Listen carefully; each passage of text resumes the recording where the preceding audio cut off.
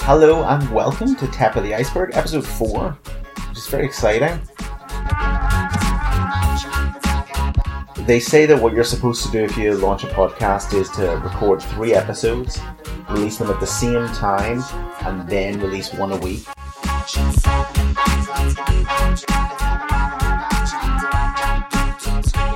What I've done instead is release one every 2 weeks, and in that intervening time, I've genuinely considered just not doing anymore.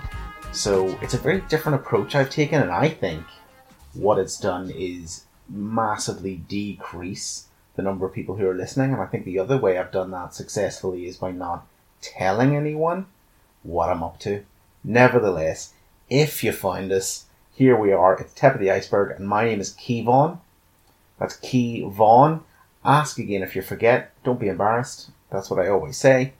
And yeah, I'm a trainee educational psychologist in my 3rd year, and I am talking you through some of the trials and tribulations of trying to get onto the course, and some of the trials and tribulations and trials and tribulations and trials and tribulations of being on the course. I repeated that 3 times because I've had a difficult week, but it's okay. We're going to get through this because that's what we do. As a great philosopher said, I believe it was Professor Chumbawamba, I get knocked down, but I get up again, and that's me. So, today I want to talk about assessment. I thought I'd be able to cover one-to-one work with a child in an episode or 2, but the more preparation I did for talking to you again, the more I realised quite how in-depth this is going to be. And I was put in a bit of a quandary because I thought, is the audience one which is applying for a place very soon, and therefore they need like a really rough guide? Or is this going to be a more methodical, thought-out approach to what actually happens? And I thought to myself, well, I think we've covered some of the main piece of advice I would give you if you were going to interview or write in your personal statement. And I also think that the universities will forgive you a certain lack of knowledge. So I think at this point, we're now getting into the details of what you might want to know if you maybe had 6 months to a year to prepare. And I think I'm going to forgive myself and allow myself to now take my time and work through each of these aspects, because it's simultaneously something I'm doing for people who might benefit from the exercise, but it's also, remember, supposed to be a reflection for me, which is really important as well. So what we'll do is we'll pick apart certain aspects of the role and get into them in a bit more detail, take a more sort of fine-grained approach to it. And to be perfectly honest, we could take an even finer grain approach if we wanted to. So if you recall, I said that an educational psychologist is an Arctic researcher. Not the best acronym ever, but it'll do. And essentially what that means is that we are engaged in assessment, we are engaged in reflection, we're engaged in consultation, training, interventions, and sort of casework or creative work, or there's that space for us to do other kinds of work. And of course, ideally, we'll do some form of research as well. And I also talked about the code of practice and the broad areas of need represented in that. So today I wanted to talk about assessment.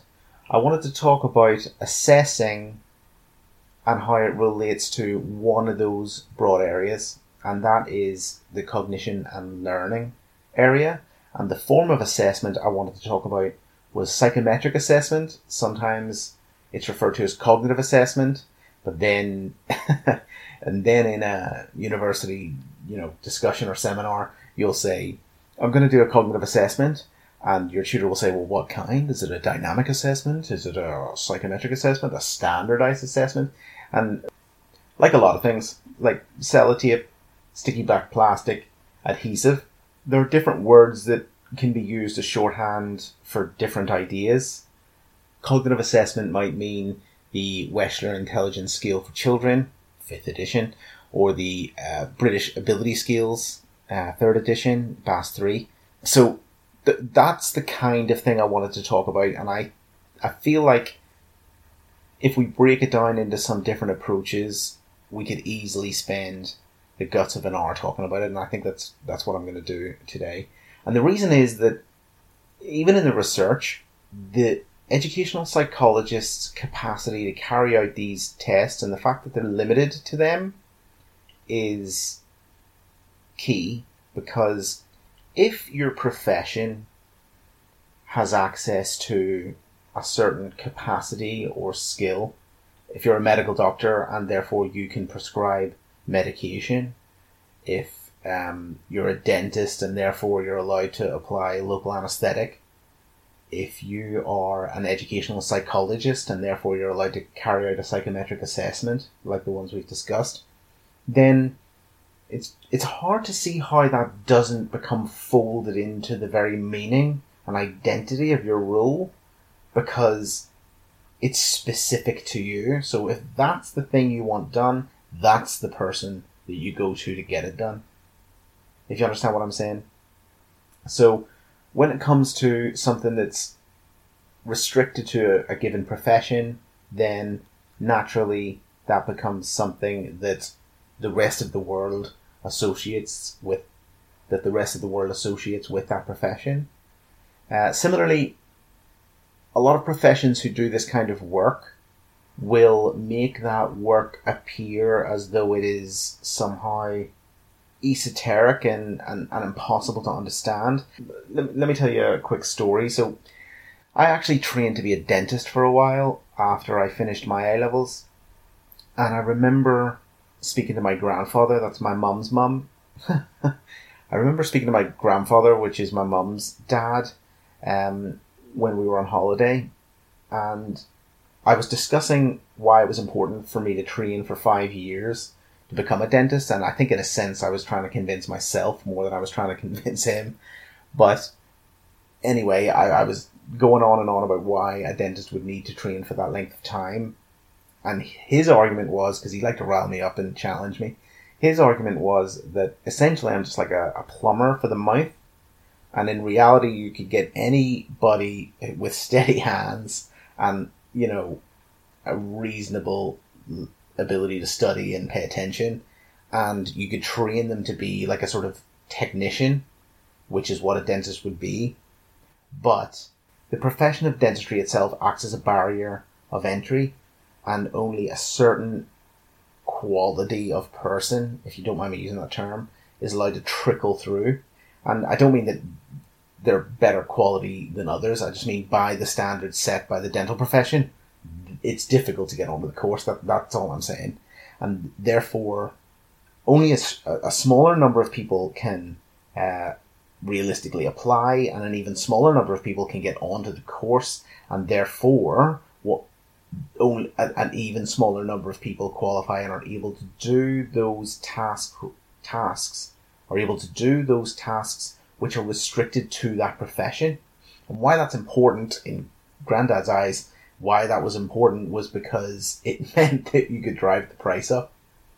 And I think that's really stuck with me, because while it was expected that someone like me would go to university, by my generation, in our family, in Granddad's generation, that was a real luxury, and he had to have a job for a long, long time and then study through the Open University. We're talking 50 years ago, as a Catholic in Northern Ireland, things were very different than they are now, and therefore he had a sort of an interesting and I think really useful skepticism about the professions and the establishment and this kind of a thing, and it's a skepticism that I've tried to take with me.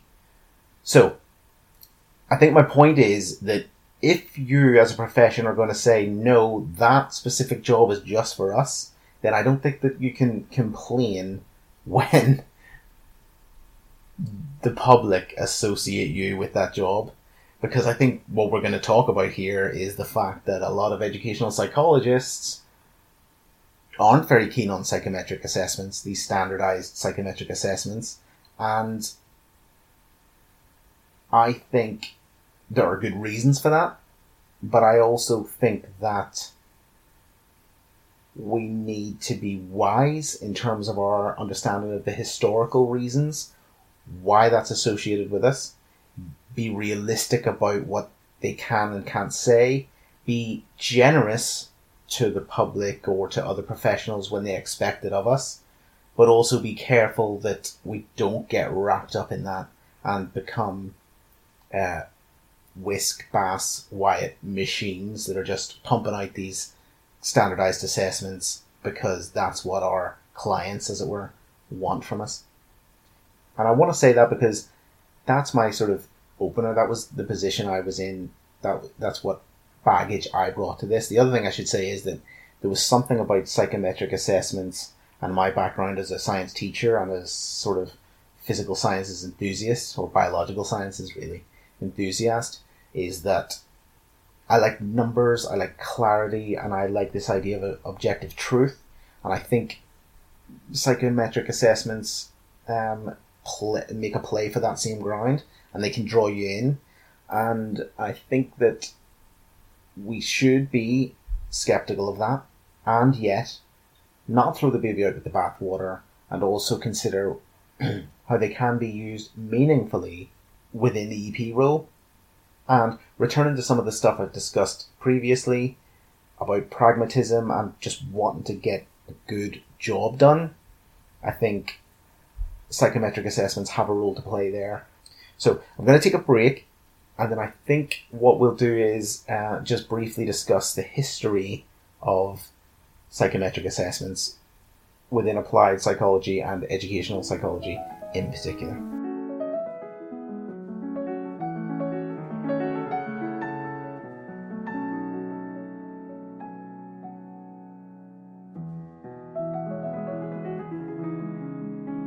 So let's talk history, let's talk stories.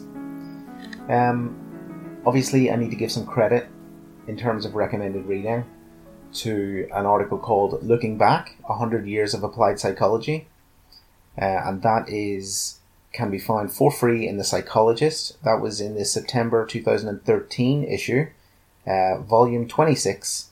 I like to do this. Pages 696 to 697. So maths fans, you'll realise there that you don't have a huge amount to read, which is lovely.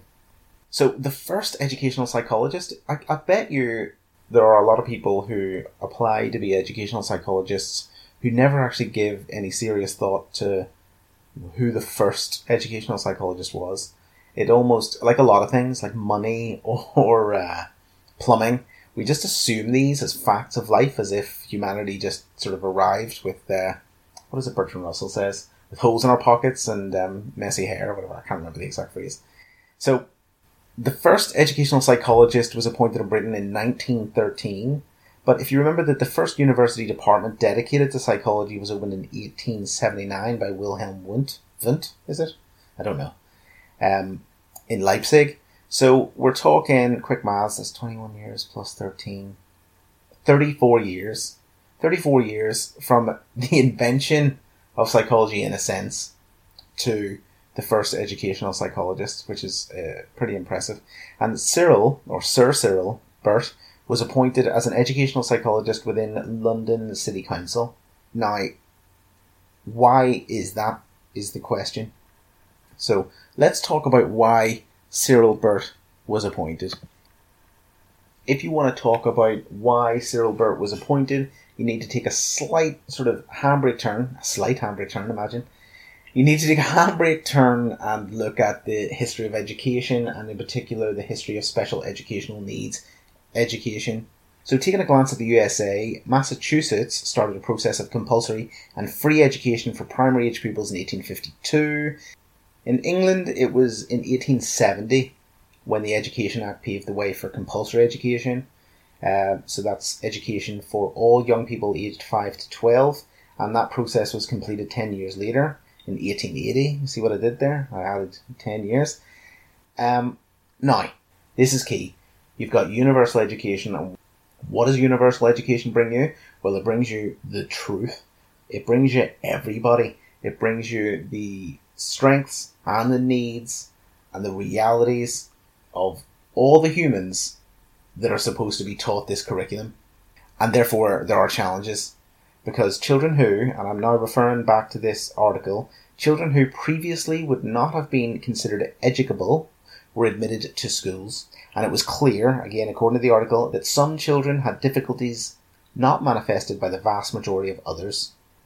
And what we now have is an attempt, we're talking 140, 150 years ago now, an attempt to systematize and categorize what those needs, barriers, and so on that the children manifested actually were. Because obviously with categorization and finding patterns, that allows us to also come up with patterns of solution and to systematize those solutions. But in the early days, and we're talking at the beginning of the 20th century now, there were some inconsistencies around the diagnosis, which is the term that would have been used at the time, of these needs, the identification of these needs. And what I want to do is quote from an article written by Binet and Simon in 1916. And I should offer a trigger warning here. I know this is a century old, but some of the language might be difficult for those of us who've worked with, just might be difficult for any of us, but especially those of us who feel these issues personally. Anyhow, here we go. So, one child called imbecile in the first certificate is marked idiot in the second, feeble-minded in the third, and degenerate in the fourth. So, there's a concern raised 100 years ago that while different professionals were noticing the struggles the children were bringing in terms of their education and being educated, they hadn't generated a universal system of identifying those needs and the pattern of those needs, which was a problem. So, how do you solve that problem? Well, that's where psychometric assessment comes in. So, word was getting around that there were children that the law demanded should be educated that had barriers in their way. And at the time, those barriers would have been considered very much within the child. They would have belonged to the child. And I think in a future episode we'll talk about the medical model and the social model of need and so on and so forth. But just, we kind of need to be in an early 20th century, 19th century kind of mindset here. So a French psychologist called Alfred Binet observed a few problems with the way that children were allocated to what were called special classes at the time. That's ignorance on the part of the physician, variability in the terms adopted, which I think we've kind of covered a little bit, and a lack of precision in the description of the symptoms. So what we want to do is we want to give these physicians or professionals a tool or a set of tools that allow for consistency in terms of using the same vocabulary as one another and being as precise as one another. Now, another issue is that there were slightly different approaches taken. So what was called the medical approach at the time, which was an effort by physicians, medical doctors, to diagnose inferior intelligence, and they would analyze anatomical, physiological, and pathological aspects of the child. And then there was the pedagogical model, the teaching model, and that was assessing the knowledge of the child and perhaps their capability to acquire more knowledge. Now, again, there are just so many rabbit holes that we have to kind of sort of border up as we pass them. So even that metaphor I've just used about how knowledge is, I've just used the container metaphor, whereby knowledge is a thing that fills oneself or one's brain or whatever. So you give someone knowledge and then you fill them up with knowledge and then they can use that knowledge. And that's not the only metaphor to describe what educating a human actually involves, and we'll cover that some other time. Anywho, that's not bordering it up, that's going down it slightly. But anyway, right, so we've got this medical model of describing the barriers to education, and we've also got the pedagogical model. And what those early adopters of the pedagogical method need are tests so that they can consistently and reliably place children into these special classes. And that's where the sort of thirst for psychometric assessment comes from. So, Enter Cyril Burt.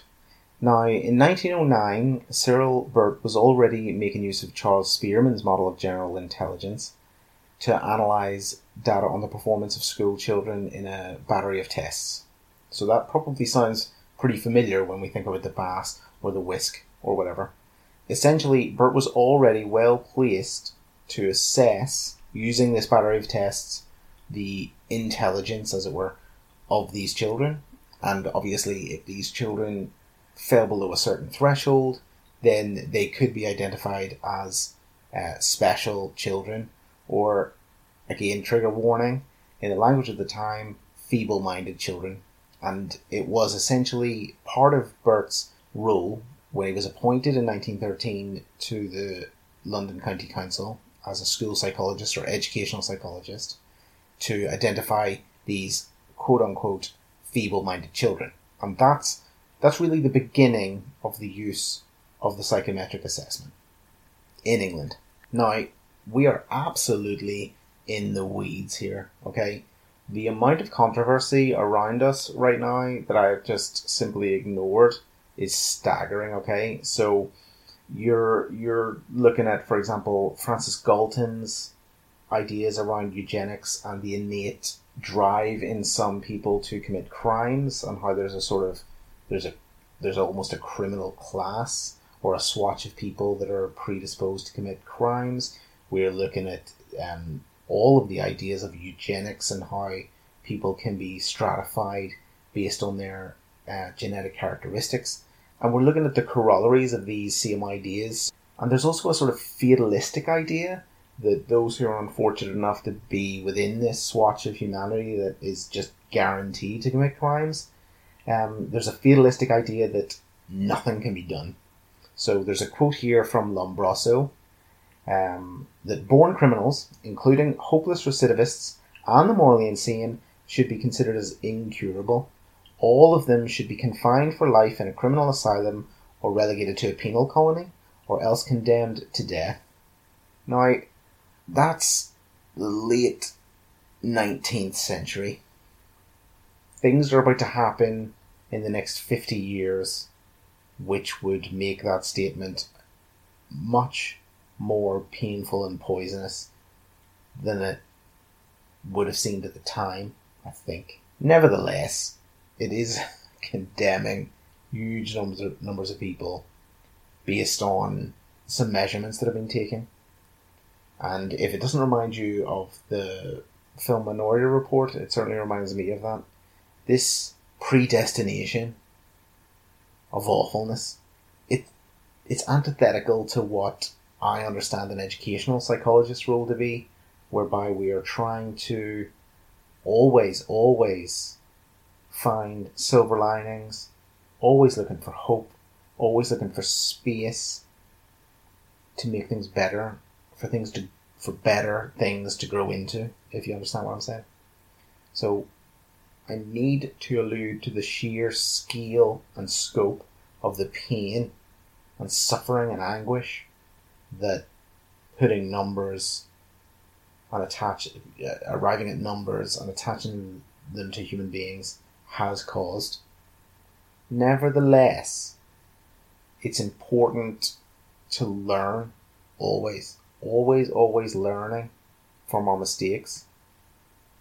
And it could be, in my opinion, that with some compassion and some understanding and some professionalism, we might be able to revisit psychometric assessments in their modern format, in their contemporary format, and use them to shine more light and bring more hope and possibility to the world. And that's where I sit. So I think sometimes you're going to encounter a kind of reflexive dislike and distaste for psychometric assessments. And I've only touched on the kind of emotional aspect and the historical aspect. There are other legitimate criticisms around the accuracy and so on that I will get to later on in the episode. But for now, I think I've what I've tried to do is bring a sense of the weight of history when it comes to these kinds of assessments, and also a little dollop of what expectations might be awaiting you out in the world in terms of whether or not you're supposed to carry out these assessments. I think I'm going to take a break, and then I think what we'll do is we'll break down one of the psychometric assessments. We'll look at the BAS-3, and we'll talk about some of the subtests and what they purport to measure and what the hell that has to do with your job of making things better for young people, their families, and their schools.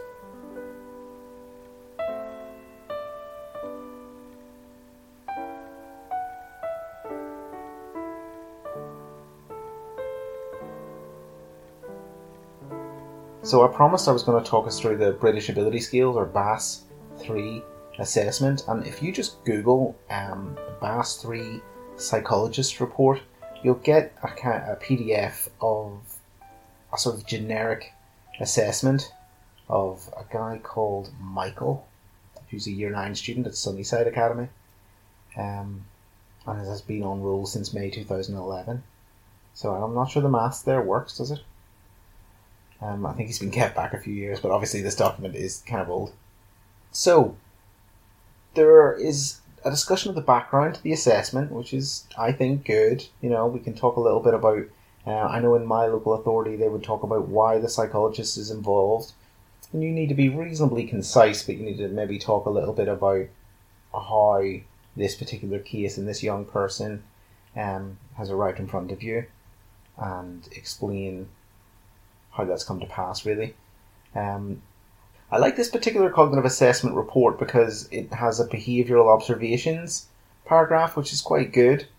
Now, presumably this is made up, so how true to life it is, I'm not really sure. And I also have found myself that if I'm going to do a cognitive assessment which breaks down a number of abilities by subtest, then I often want to have that discussion of the behavioural observations in relation to the tests, because it's often being asked to do certain things, whether or not it's because they're boring or hard to understand or exciting or whatever it is about these particular tests. You get a certain reaction in terms of behaviour, and therefore one paragraph about that can be tricky. I might break it down by test and then have a sentence after I've maybe interpreted the score, have a sentence about what's going on in terms of their behaviour as well.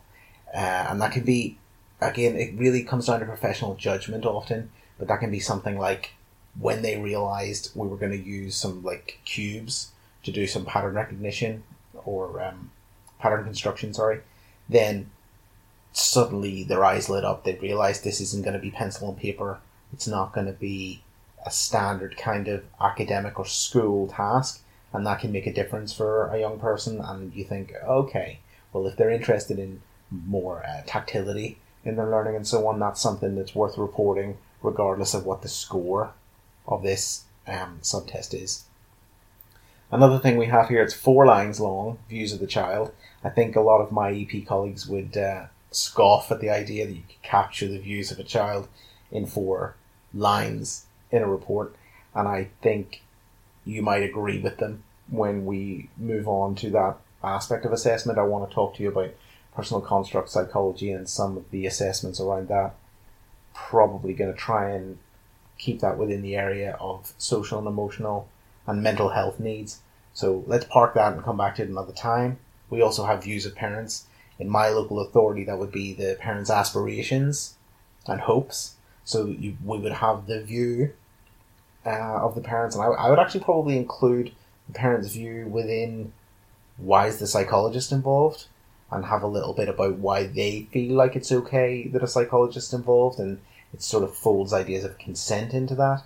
And then later on I'm going to return to what are the parents' aspirations, and maybe before we get into the nitty gritty of the cognition and learning issues, let's punctuate that with a nice sentence about what's hoped for, whether that be seeing the whole child throughout their academic career, whether or not it's making sure that they are included in things, It's making sure that they achieve their full potential, whatever that might turn out to be. These are, for me, these really emotive, big, broad stroke ideas are something to hold on to so that we don't get lost in the detail, so that we keep what we're doing here in mind, because ultimately we're talking about people here. We're talking about young people, and in my view, and maybe it's a philosophical view, but in my view, they're ends in themselves. So their well-being is key, and learning is just a way to facilitate that. So again, I'm now on to page 3 of this report, Michael's report, and I gotta tell you, it's, if you're horny for numbers, you're in luck. Page 3, page 4, page 5, page 6, page 7, page 8, page 9. Wow, okay. So we've got mountains and mountains of numbers here. Graphs, comparisons, splitting scores, contrasting different clusters of scores with others, and so on and so forth. And I think you need to think to yourself, probably 2 things. The main thing for me is, who's my audience? Okay, what I want to do is move things forward. I don't want to get lost in a whole huge amount of detail about something. What I want this test to do is facilitate change in the real world. If I present everyone with 7 pages of graphs, is that going to do that? Who is that for? Is it like my granddad would have said? Is it me justifying myself? Is it me justifying my fee? Or justifying my time? Well, if you want to be that kind of psychologist, I guess I can't stop you. But I don't think that's not what I'm here for. Okay? Now, that being said, if I do a cognitive assessment, I have two figures, as you would say, 2 diagrams. I have a table, which I've never seen a report that does a psychometric assessment that doesn't have a table, and that'll give you, say, the standard score, and the age equivalent, and maybe the centile. I'm not going to go into all of that right now. It really is too specific for a podcast, I reckon. If this runs long enough that I'm able to get into what a standard score is and what a centile is, then great. Age equivalent I found I never really liked, but the world out there likes it, and therefore I have now begun to introduce age equivalents into my reports because I appreciate that other people find them useful. So the age equivalent being basically, if this person achieved that score and it was average, this is the age you'd expect them to be, if that makes sense. Now, a thing I have introduced into my reports, which is different from my colleagues, is that I have a bar chart. And what I've done is, if you can imagine a bar chart, and along the x-axis, it's just labelled the different subtests, and the y-axis is the score. And what I've done there is I've put it's the standard score, on the y-axis. What I've done is I put a big blue rectangle covering the range 85 to 115, which is the average range for the standard scores. And essentially, I think it gives me a really clear visual to explain to parents and teachers, and often young people themselves, that if your little blue bar is falling, if there's a big gap between it and that big blue rectangle, then that suggests that that's an area of significant need that we're going to want to work on. If your blue bar goes into the blue rectangle, or even exceeds it and sort of pushes up through the roof of it, then that's a really big strength that we're going to want to lean on in terms of getting the very best for you and you fulfilling your potential. So yeah, mountains and mountains of diagrams. You're going to have to make a judgment call, but I'll be honest with you.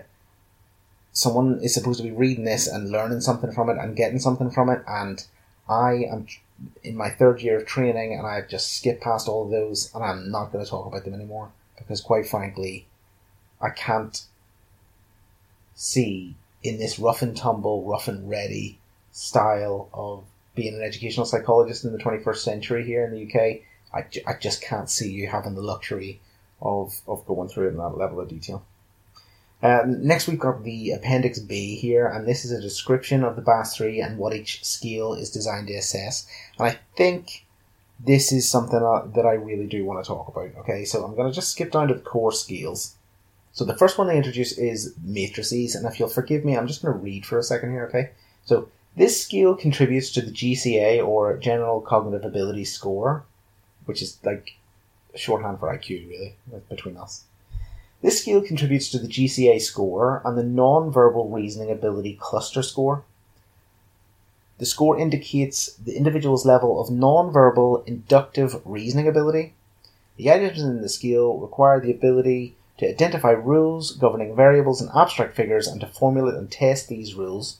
Solution of the items also requires the use of verbal mediation strategies and visual spatial analysis, including perception of shape, relative size, and orientation. So if I tell you that the score on matrices, and therefore your non-verbal reasoning ability cluster score, is below average, and that's what the test required you to do, you're a teacher, or you're a parent, or you may even be a student.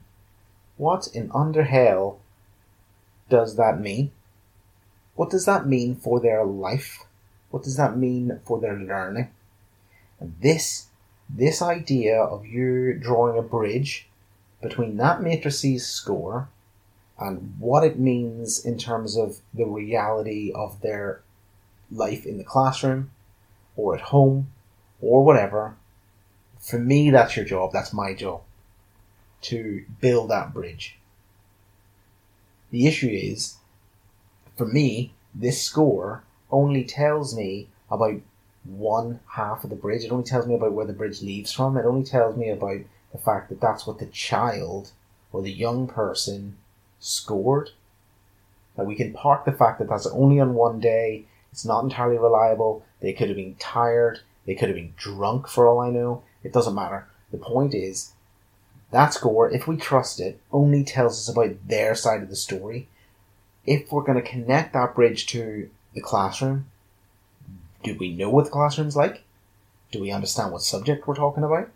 Do we understand what day this is? Do they only have this particular subject? Are they only required to use these particular skills in the afternoon on a Thursday? Like, you know, there are so much to talk about in terms of what this score might mean that I think you can justify being fairly slapdash with all of that information that exists in those diagrams if when you get precise and when you get meaningful and when you get serious is with the practical considerations for that score. So let's look at the next one. We've got pattern constructions. This scale contributes to the GCA score, IQ as it were, and the spatial ability cluster score. So just to be clear, a couple of subtests then get included and become a cluster score for a specific ability a child might have. This score indicates the individual's level of visual spatial ability. The scale items require the ability to perceive and analyze visual information, decomposing designs into their component parts, perceiving and preserving the relative position, size, and angles of the designs, and using systematic spatial problem-solving strategies such as sequential assembly, trial and error, or hypothesis testing. Eye-hand coordination is also required to solve the items.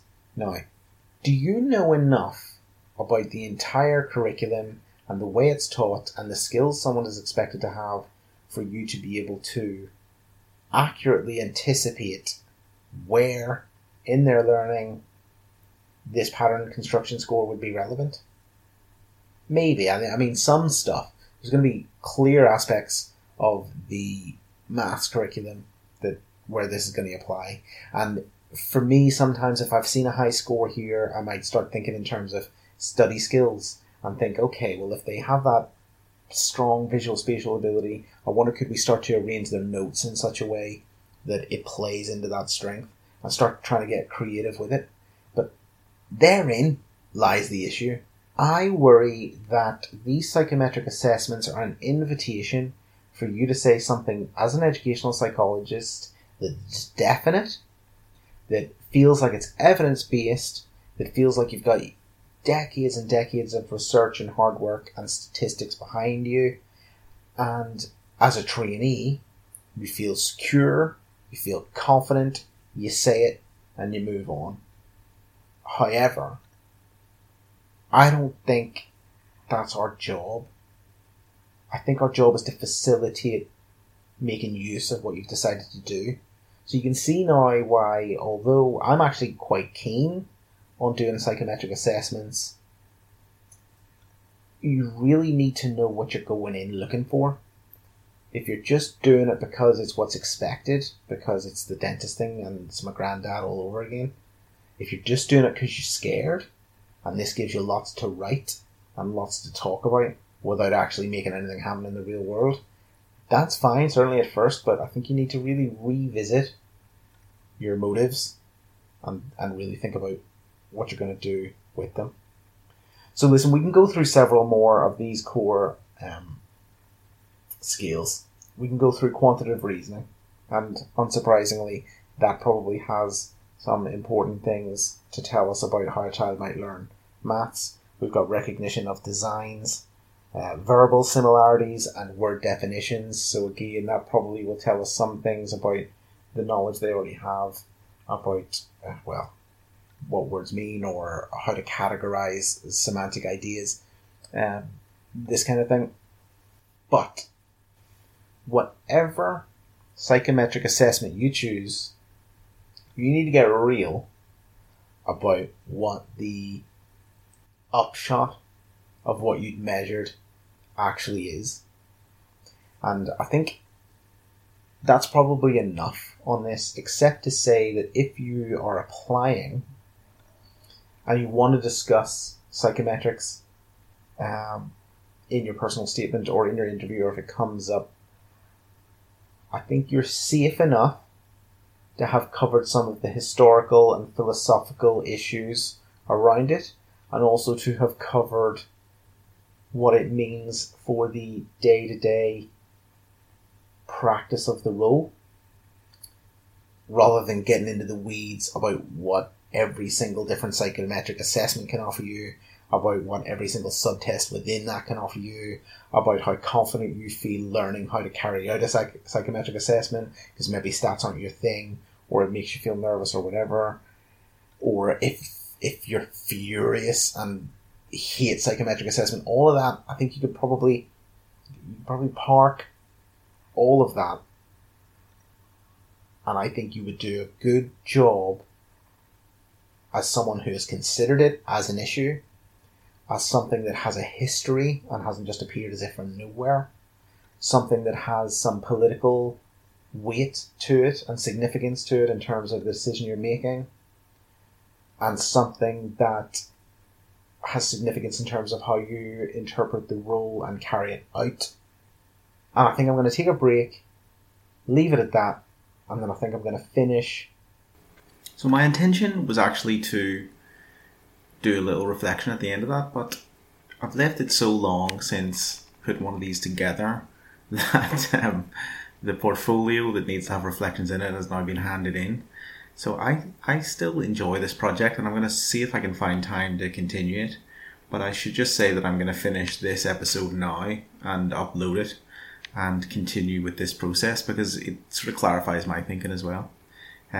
Suffice it to say, I'm now recording this segment on the 22nd of January, which is months after this original bit was done, but it's been a very busy few months.